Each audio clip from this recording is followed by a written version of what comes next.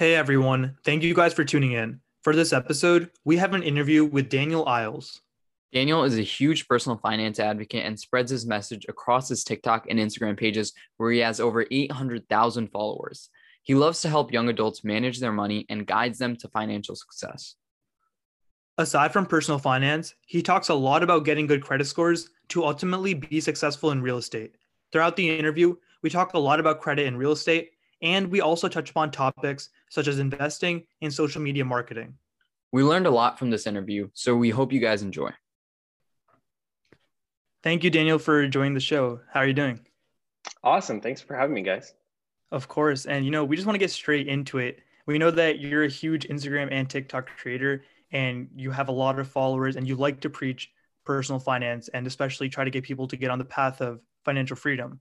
But we kind of want to ask you, where did this all begin? How did this journey start to the point where you're here right now?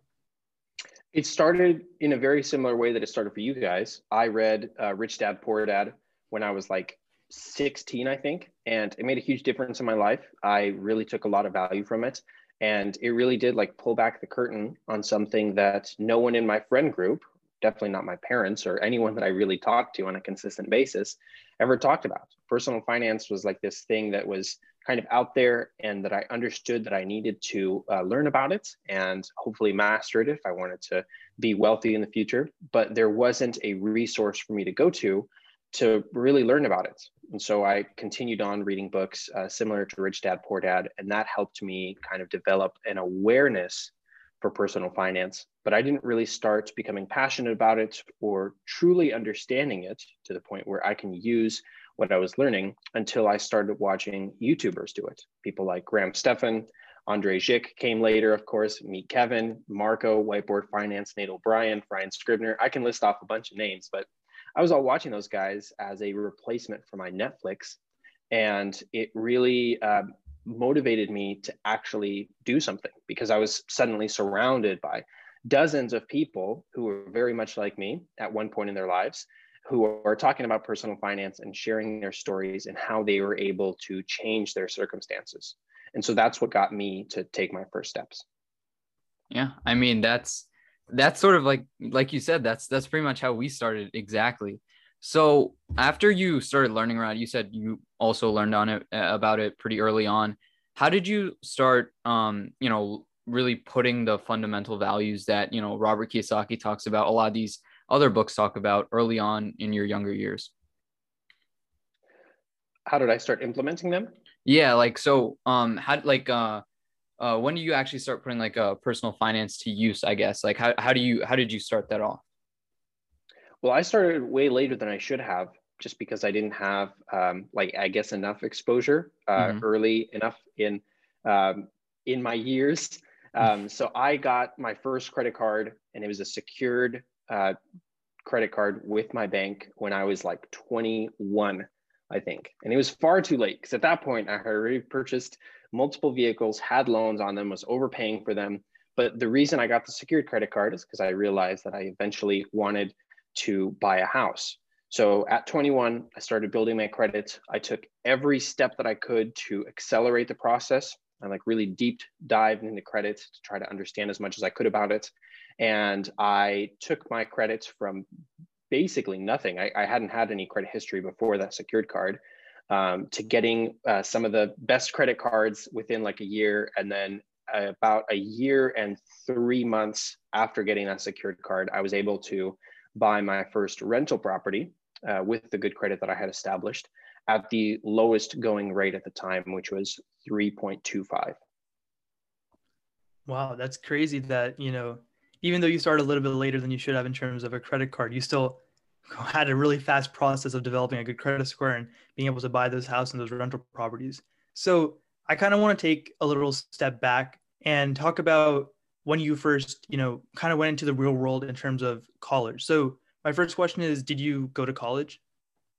I did go to college, and I was 21 when I graduated. I went for business administration and accounting, which are two like money relevant degrees that you would think that a person graduating with these degrees should definitely understand money really well, right? He's accountant. He's managing other people's money. He's a business administrator graduate. He's working with other businesses, consulting businesses, and I was helping them plan their taxes and organize things with their loans, but I still had no clue how to manage my own money. So it really did require a whole separate like subset of information gathering, which I did through YouTube and through books to learn about personal finance in a way that I could use it to actually benefit myself and not just these corporations who, you know, have their S election and are filing their taxes through someone like me, where I know the very details of how I need to structure their tax return, but not what a credit card is or how I can use it. So it's this very huge gap between these two subsets of like money knowledge. And I was completely lacking in the personal finance. Yeah, I think you kind of answered my second question, which was about to be, did you actually learn anything in college pertaining to personal finance in the real world? And that's your answer is what a lot of people have told us, because a lot of young people, when they're about to exit high school, they think that they'll be set once they go into college and then their path will be just get the college knowledge and then you'll be set. But there's obviously some extra steps onwards afterwards, which, you know, since you were able to take the time to learn about personal finance, you're obviously a lot ahead of the curve. But some people, they're just not aware of it. So when did it hit you that a lot of people are just, you know, not going to be prepared for this, and you had to felt the need that you had to start creating content on this? I didn't feel like I needed to create content on it because there was already a lot of content. Mhm. I just felt really inspired by the people who were creating content that I was very consistently consuming. Like I said before, I completely replaced Netflix with YouTube.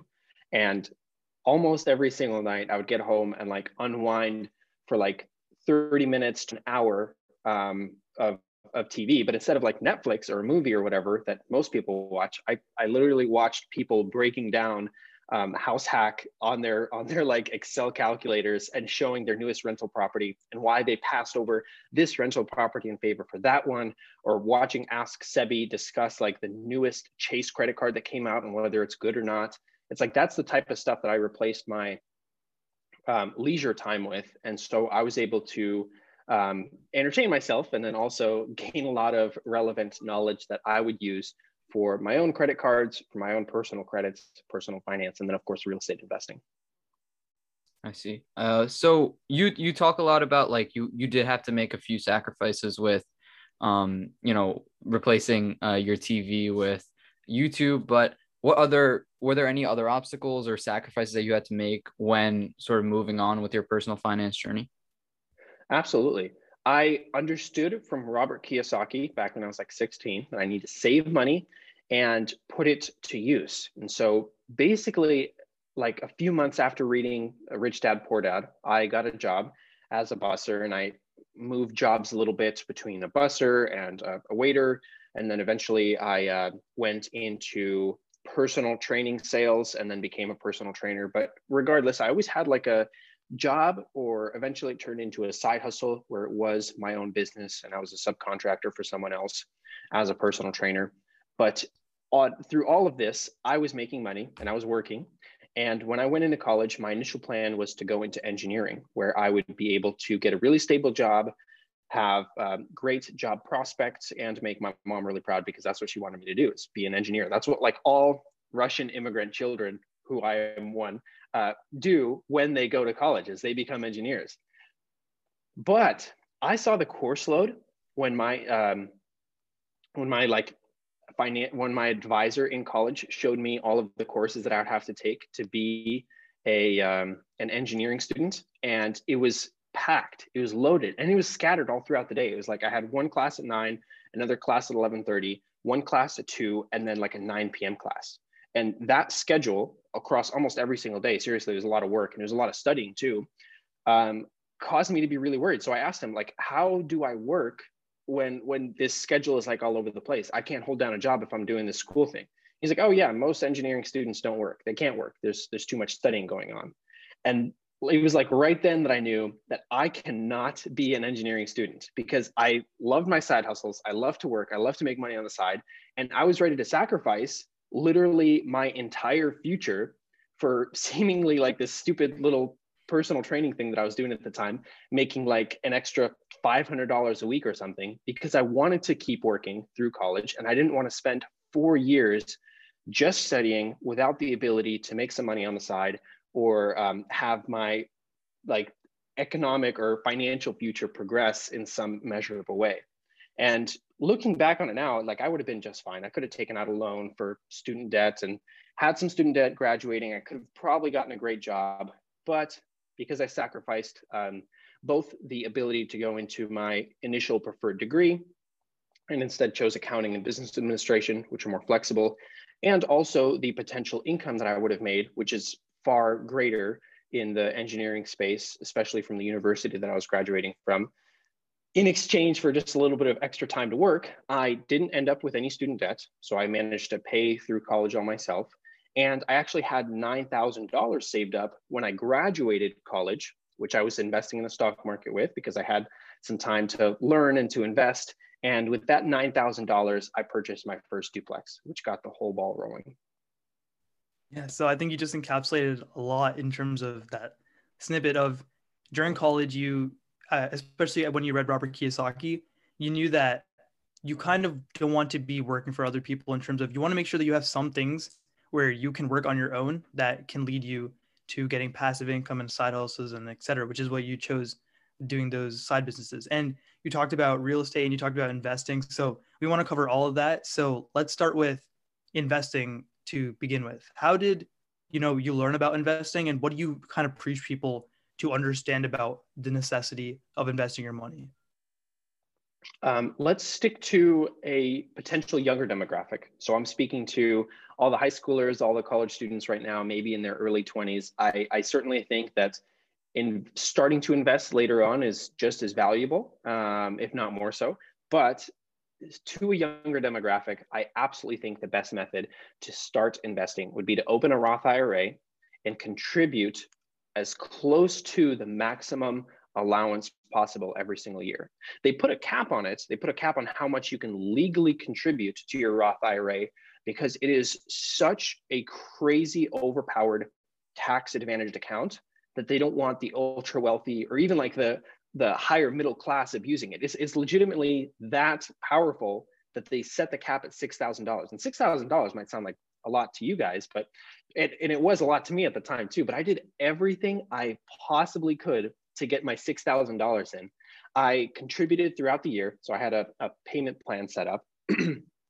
And then they also allow you to extend contributions into April 15th of the next year. And so I like pushed so hard to get that $6,000 in every single year from when I was 18. And I did have to take out some at a later time.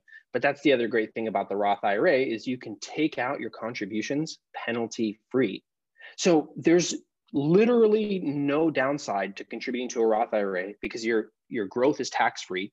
You can withdraw your contributions at any time, tax and penalty free. And it's literally so OP that they have to cap it so that the middle class and the wealthy class don't abuse it for their own purposes. So definitely the best way to start investing would be with a Roth IRA for almost everyone. It's super simple to set up.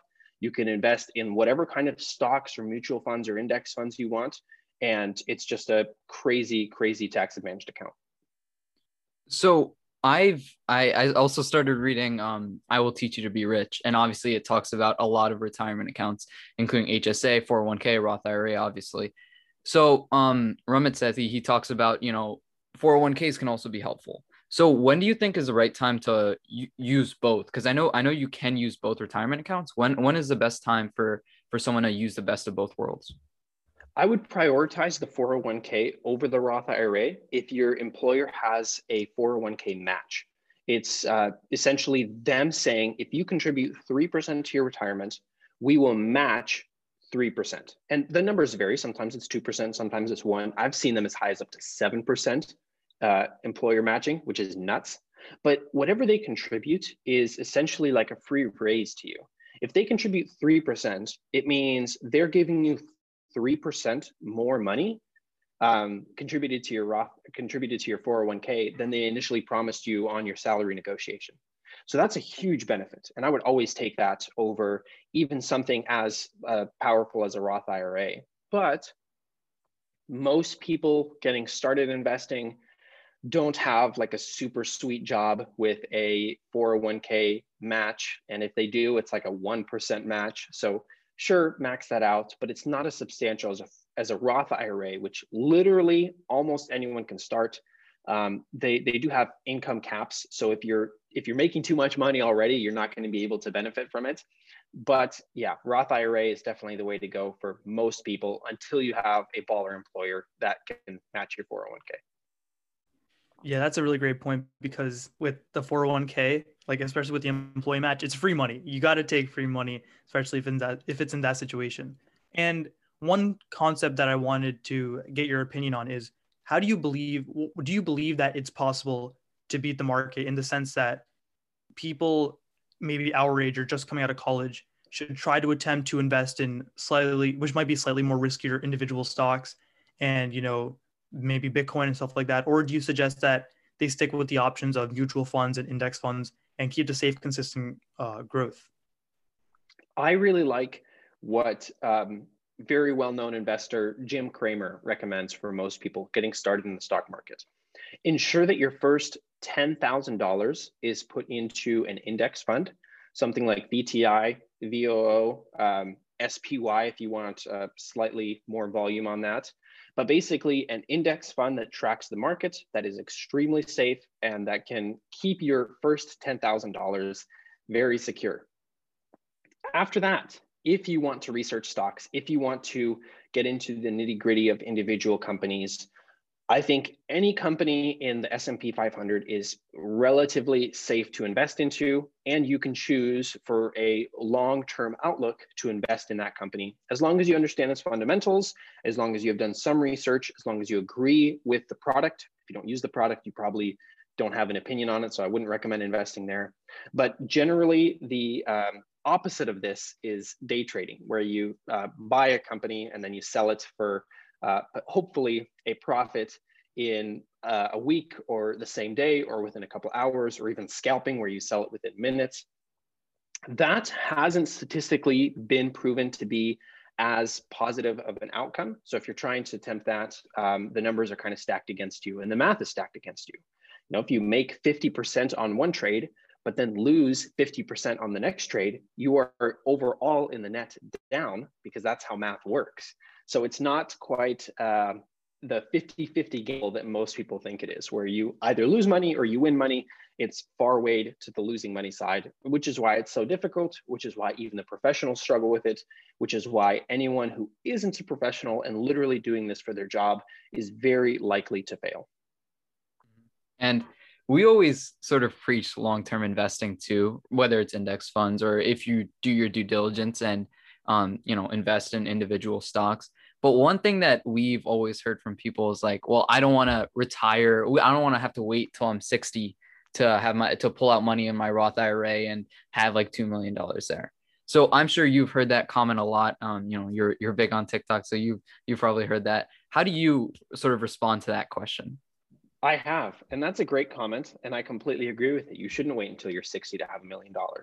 You should definitely pursue something like a side hustle, pursue your own business, pursue other investments like real estate, which can get you to financial independence quicker within even years, as it was for me. Like 2.5 years, I was financially independent from real estate. You can do it. You can push it faster, but it's always great to have a foolproof backup plan, which mathematically is proven to work. And especially if you're coming from a low income family and have never seen wealth, or aren't getting a huge retirement, or aren't getting a huge payout when one of your relatives passes away. If you were going to be the first millionaire in your family, it's stupid to completely ignore the Roth IRA and take that opportunity to become your family's first millionaire with a guaranteed method, all because you think you want to get there faster by doing something that you could pursue anyway. Like, the argument doesn't really make sense once you dig into it a little bit deeper. So definitely contribute to your Roth IRA, definitely invest in other ways, but having that as a plan B, as a foolproof plan B is, it doesn't make sense any other way. I agree. Roth IRA is just, it's essentially a foolproof way to get $1 million, probably even more if you do it correctly. And right before we shift to our next topic on real estate, I just wanted to say one thing that kind of came to my mind when you were talking about it, like being the first millionaire of your family. It's just kind of like a good, not even just a backup plan. It's just kind of a safe long-term thing. Once you're 60 and you're able to set the precedent to like your younger generations that you can make $1 million with this Roth IRA, think about what your kids will do. And then your kids can benefit off that $1 million. And then they can set up a system where once they're 60, they're able to help their kids who are able to help their kids, and have that like huge pool of like each generation just making so much money, which will just help everyone. So I think that's another way to look at it, that if you start doing it, if you're the first one to do it now, then your next generations won't have to wait 30 years or wait until they're 60 to actually reap all the benefits, because you're the one who's kind of set that apart, who set that standard. Exactly. And I think that it's even better as like a backup plan than something like starting a business. Just in the big picture, if you have a family member or relative, or like maybe even your mom, maybe you're still living with your parents, which is totally cool. Love my parents. And they say, why are you pursuing this real estate thing? It's so risky. You're going to lose so much money. You're not going to be able to retire off of it. If they doubt you, but you can show them this Roth IRA backup plan where, hey, mom, I contribute $70 a week. Hey, mom, it appreciates on average over the last 30 years at about 8% per year. And in 40 years, I will be guaranteed to have $1 million because this is the math. Then the risk of starting to invest in real estate doesn't seem that bad, because you're a guaranteed millionaire if you keep up the $70 a week invested into the Roth IRA. So then investing in real estate doesn't seem like that big of a deal. And once you got the real estate locked down, once you show that you have consistent cash flow that covers all your daily expenses, an appreciation rate that is consistent across your market and across what's reasonable in the US, and principal pay down, meaning you're 10 in there and paying down your loans, and you have assets that are legitimately growing your net worth every single month, then why not retire and do whatever the heck you want? It's like each one of these steps is like your backup plan, and the Roth IRA is the first one. Once you have that secured, you can move on to something else, and then to something else, and then be, on creative mode and do whatever you want. And I think we talked about this with someone else, with another one of our guests on our show. They talked about how like the term millionaire is coined as something that's like surreal. Only like someone who's like, born rich and wealthy can attain that. But really, like I told my dad the other day, like you can invest in this when you're 18, and by the time you're 60, you'll have like 2 million in the bank, just growing tax free. And he sort of laughed in my face saying like, that's not possible. And I'm like, well, it is. Like people just avoid looking at the numbers and sort of look at the terms and back away from it because it's too much work, but it's really the easiest thing that you can do. Yeah. But or it's too much money. Yeah. Once it starts to get exponential like that, it's hard to quantify and it's hard to process. So a lot of people have trouble understanding it, so they don't start in the first place. But I agree. Yeah. Mm-hmm. So now moving on to real estate, you obviously talk a lot about real estate. So how did you first get into real estate? It's obviously not like the easiest thing to wrap your head around as a beginner. So how did you get into it?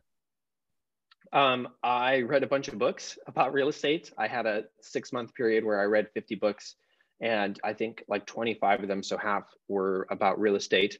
They were the Bigger Pockets books. I was listening to a lot of the Bigger Pockets podcast episodes. I was actually on a few weeks ago, so check that out if you haven't already. It's a great show, but it's a great wealth of knowledge. Their books that they have published are amazing as well, and it created the groundwork to my understanding of real estate and where I can kind of succeed in real estate, because there are a lot of facets to real estate. You can be a wholesaler, you can be a flipper, you can be an agent, you can be a buyer's agent, a seller's agent, you can be an inspector. You can do all of these things. Buy and hold, you can be a long-term investor like that, or you can just do short-term rentals with something like Airbnb. It's huge. And all of those books really helped me understand where I wanted to be in real estate, which was buy and hold investing and potential flips. And at the same time, also help me get a little bit of background information before I get started That way, it's not like I'm learning everything on the fly, and I at least have some contextual knowledge as to what the difference between bat and balloon insulation is. You know, those kind of weird things when someone mentions and it like completely hits you out of nowhere because you have no clue that either exist. It kind of helped develop some jargon in my mind for what real estate is and what it actually does. So I read the books, and then I really aggressively just found property and invested my only $9,000 into it to buy it as a duplex. I lived in the really small unit on one side, and I rented out the really big unit on the other side.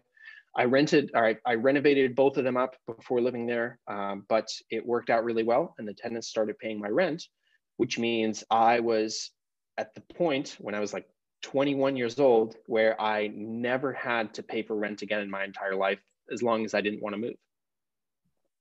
That's really amazing. Cause I mean, a lot of like, that's the life. I mean, you don't have to pay for your rent. You have other people basically paying for your rent so you can live for free. So both of our parents are real estate investors. They're partners in real estate. And obviously it's not the easiest thing to do when you have some tenants. So what are some obstacles that you faced when you were started off real estate investing? I think that the books really prepared me very well. I didn't have any terrible tenants because I went through the screening process very well. I was very careful with who I allowed to even view my properties. One of the biggest strategies that I picked up from, I can't remember where, so I can't quote the initial person who gave me this idea, but it was to collect all of the tenant applications before allowing them to schedule a viewing. So the initial thought was, you don't get to waste my time by walking through my house and getting your dirty shoes all over the floors and whatever, or any kind of potential waste of my time until you have at least gone through the process of submitting your application, spending 2 minutes of your time to show that you really are interested. And this allows me to avoid the main problem that most of my peers have when investing in long-term rentals, is that they have tons of applicants, but all these people are just like kind of touring to see what's on the market, and they're not really interested. And at the end of the day, all you have is like a whole day wasted, and then tons of like muddy footprints all around the house from people walking through. So by getting applications first, I was able to really discern who was interested and who wasn't. It also separates people into a completely different demographic, people who are just shopping versus people who are actually interested to move in. And then from those applicants, I can see who the best people are, who would automatically qualify or automatically disqualify from being in one of my rental units. Like, one of my rules is that you aren't allowed to smoke anywhere on the property. So any kind of smoking, you're not allowed to do it on the property. So if they check the smoking box, they're not going to get a tour because they're disqualified from being a renter in the first place. That allowed me to really make things very easy for myself. And I was extremely lucky to get a very great handful of tenants for all of my properties when I was first starting out.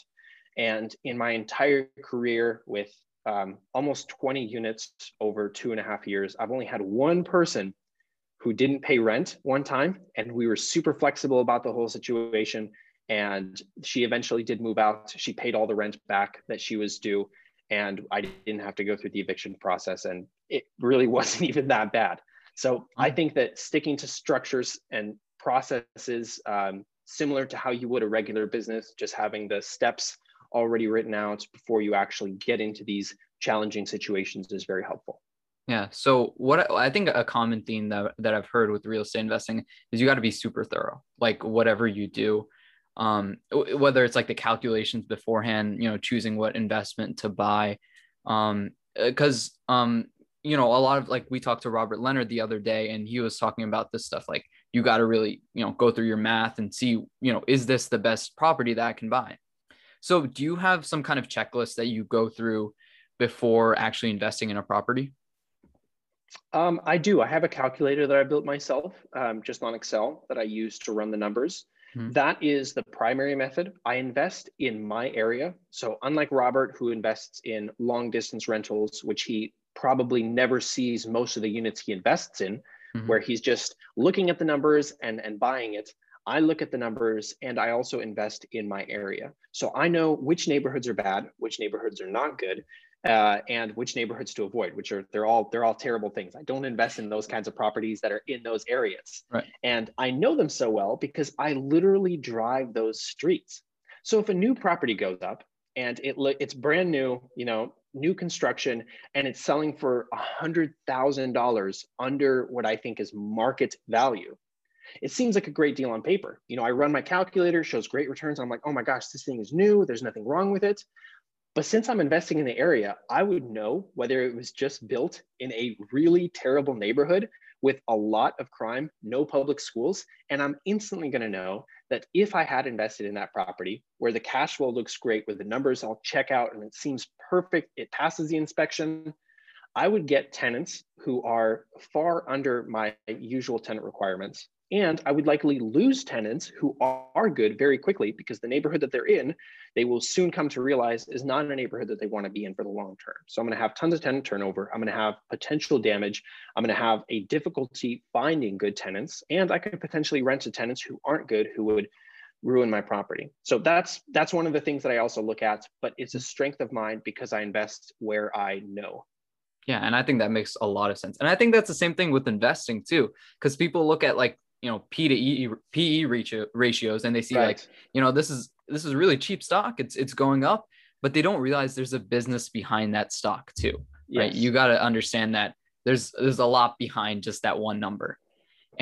Or they look at, dividend yield and they go crazy, but you got to understand. To bash Robert. Right. I mean, no, I totally investor. understand. Right. He likely will succeed. Mm-hmm. He already is succeeding. He's very successful in his current real estate investments. Mm-hmm. It's just a different mentality. So right. whether you want to look at the fundamentals, like PE ratio and base your entire assessment off of that, or mm-hmm. whether you want to go a little bit deeper, look into the actual company and how it's performing, I think both types of investments have succeeded in the past. It's just a slightly different level of risk associated with both of them. Right. It's what you're comfortable with at the end of the day, right? Because he says he has, a property manager that, sometimes the property manager makes decisions because he trusts him enough. And, it just, again, what you're comfortable with, because at the end of the day, that's what it's all about. But, real estate, you got to be thorough. You got to know all that stuff. All of that is super important. And I think self-education and self-initiative is what it's all about when it comes to both things, real estate and investing. Because like you said, it's a long process of, you got to read, you got to learn, instead of just diving in and sort of, because then you dig yourself a hole where you don't know what you're doing. And now you got to learn, and then you got to get yourself out. So I think a lot of people struggle with that initially, but it's an important thing to sort of recover from. So how do you think like young people right now, what should they do if they're aspiring to go to real estate or that kind of stuff? Should they get a job? How should they, build their investing material up for that? I think a job is very important. It allows you to collect income and it allows you to show work history, which is required for qualifying for many of the common mortgage loans right now. Mm-hmm. So you definitely need a job if you want to start investing, if you want to start buying real estate with conventional methods. There are exceptions to this, but getting a job and having a job while you're investing just makes it so much easier.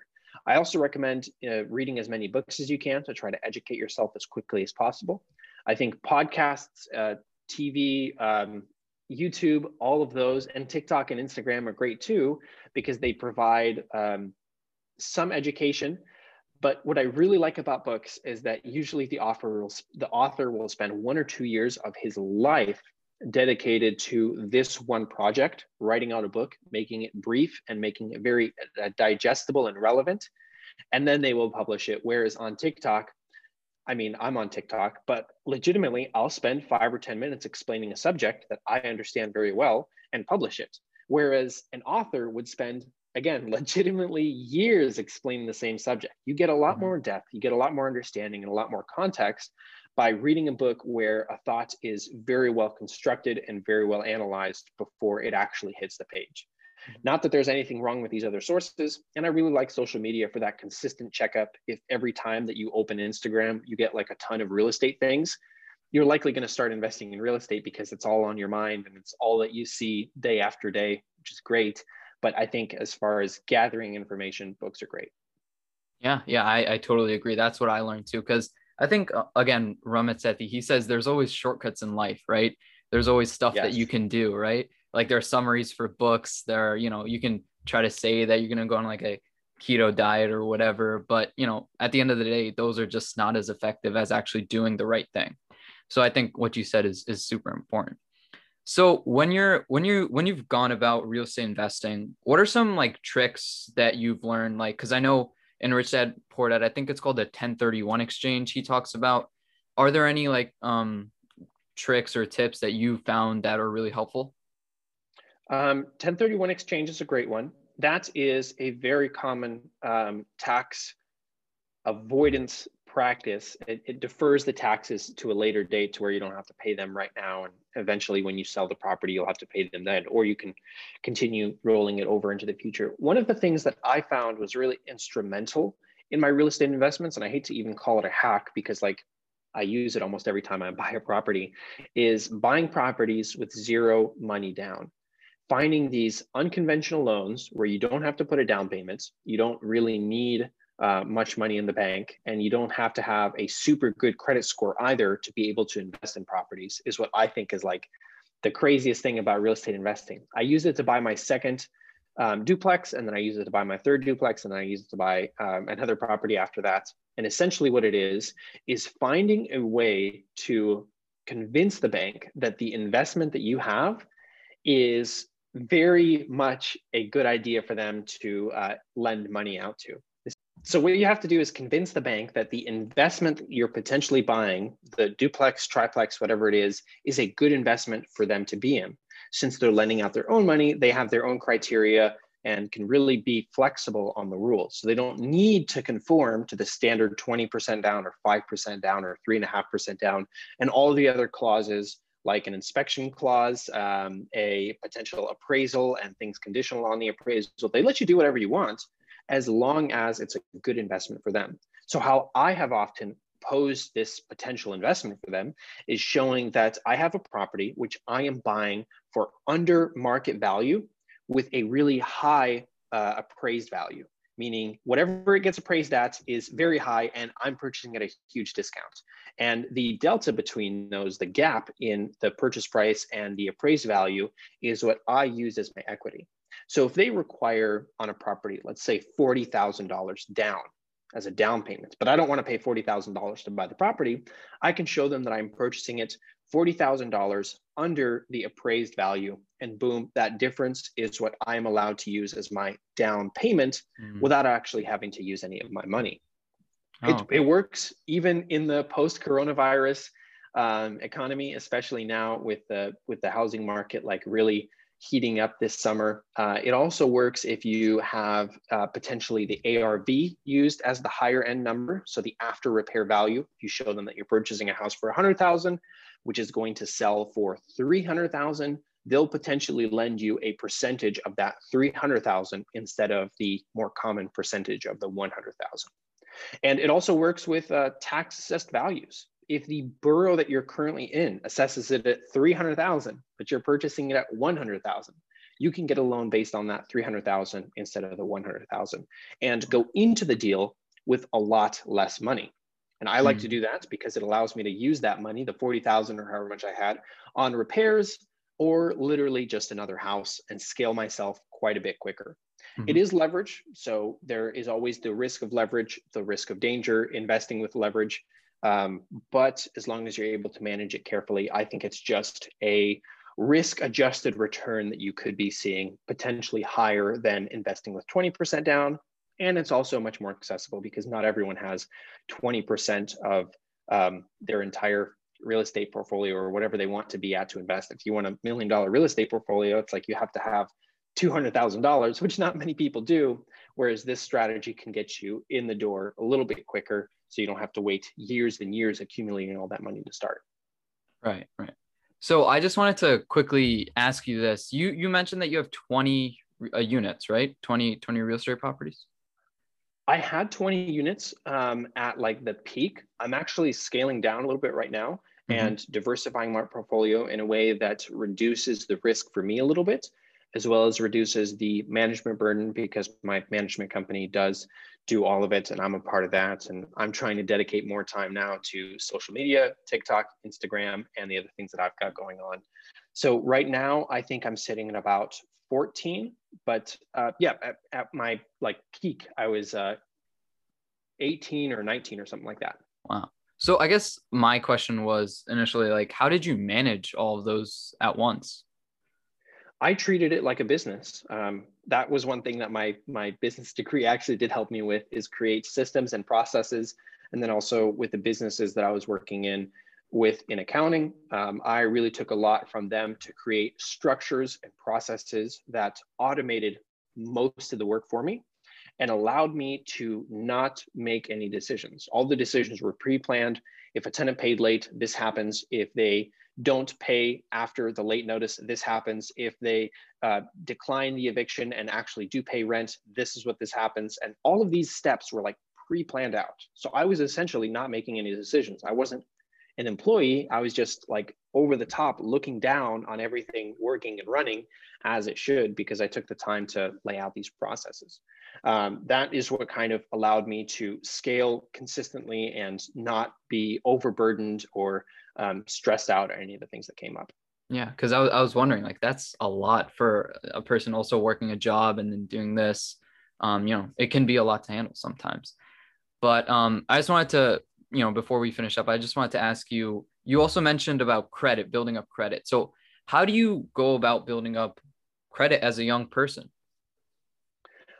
Credit is really instrumental to every young person. And unfortunately, they don't understand it or know about it until they're no longer a young person. So anyone that's a young person listening to this, I highly recommend you learn the basics about credit.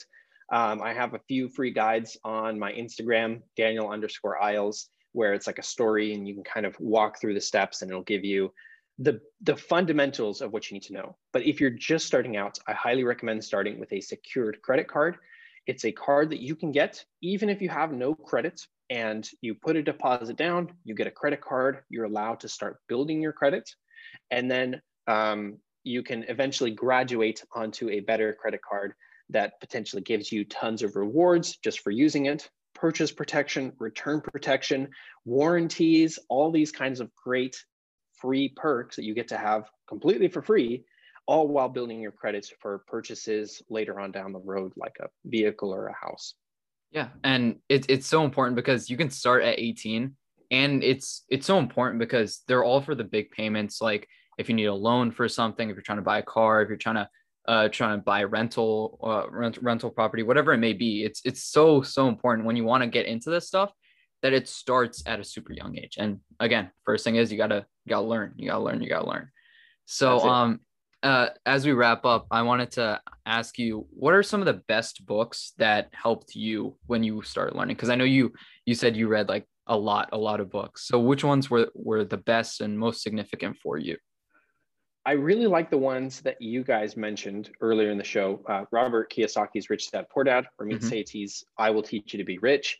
If I can make one more recommendation, it would probably be Brandon Turner's The Book on Investing in Real Estate with Low or No Money Down, because it really pulls back the curtain on real estate financing and shows you that you don't need a whole bunch of money to start. You don't need a whole bunch of credit to start, and that there are so many creative ways in real estate to get started if you wanted to. One of my favorite lines from the book goes something, I don't want to completely butcher it, but it goes something like, where there is a will to invest in real estate, there is a way to invest in real estate, even if you don't have anything to do it with, or something like that. Where you legitimately don't need any of these things that most people think you need to invest in real estate to get started. And you can start doing it basically once you learn enough about it. So it's knowledge that is that gap between you and investing in real estate, and not any of the other material things like money or credit or whatever. Right. And that's so awesome, because I feel like that goes for almost everything in personal finance, whether it's investing in, stocks or whatever, investing in yourself or investing in real estate. You don't have to be some math genius. You don't have to be, you don't have to have a bunch of money. You just have to have the will to do it. And, you can do it.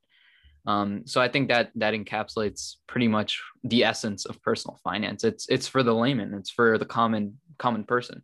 They can do it. Mm-hmm. That's the main message with our thing and what you do too. So I just want to say thank you so much for joining our show. We really appreciate it. We really enjoyed this and learned a lot. So thank you. Thanks so much for having me on, guys. I really, it's cool to be here. So thanks for having me. Yeah, no problem.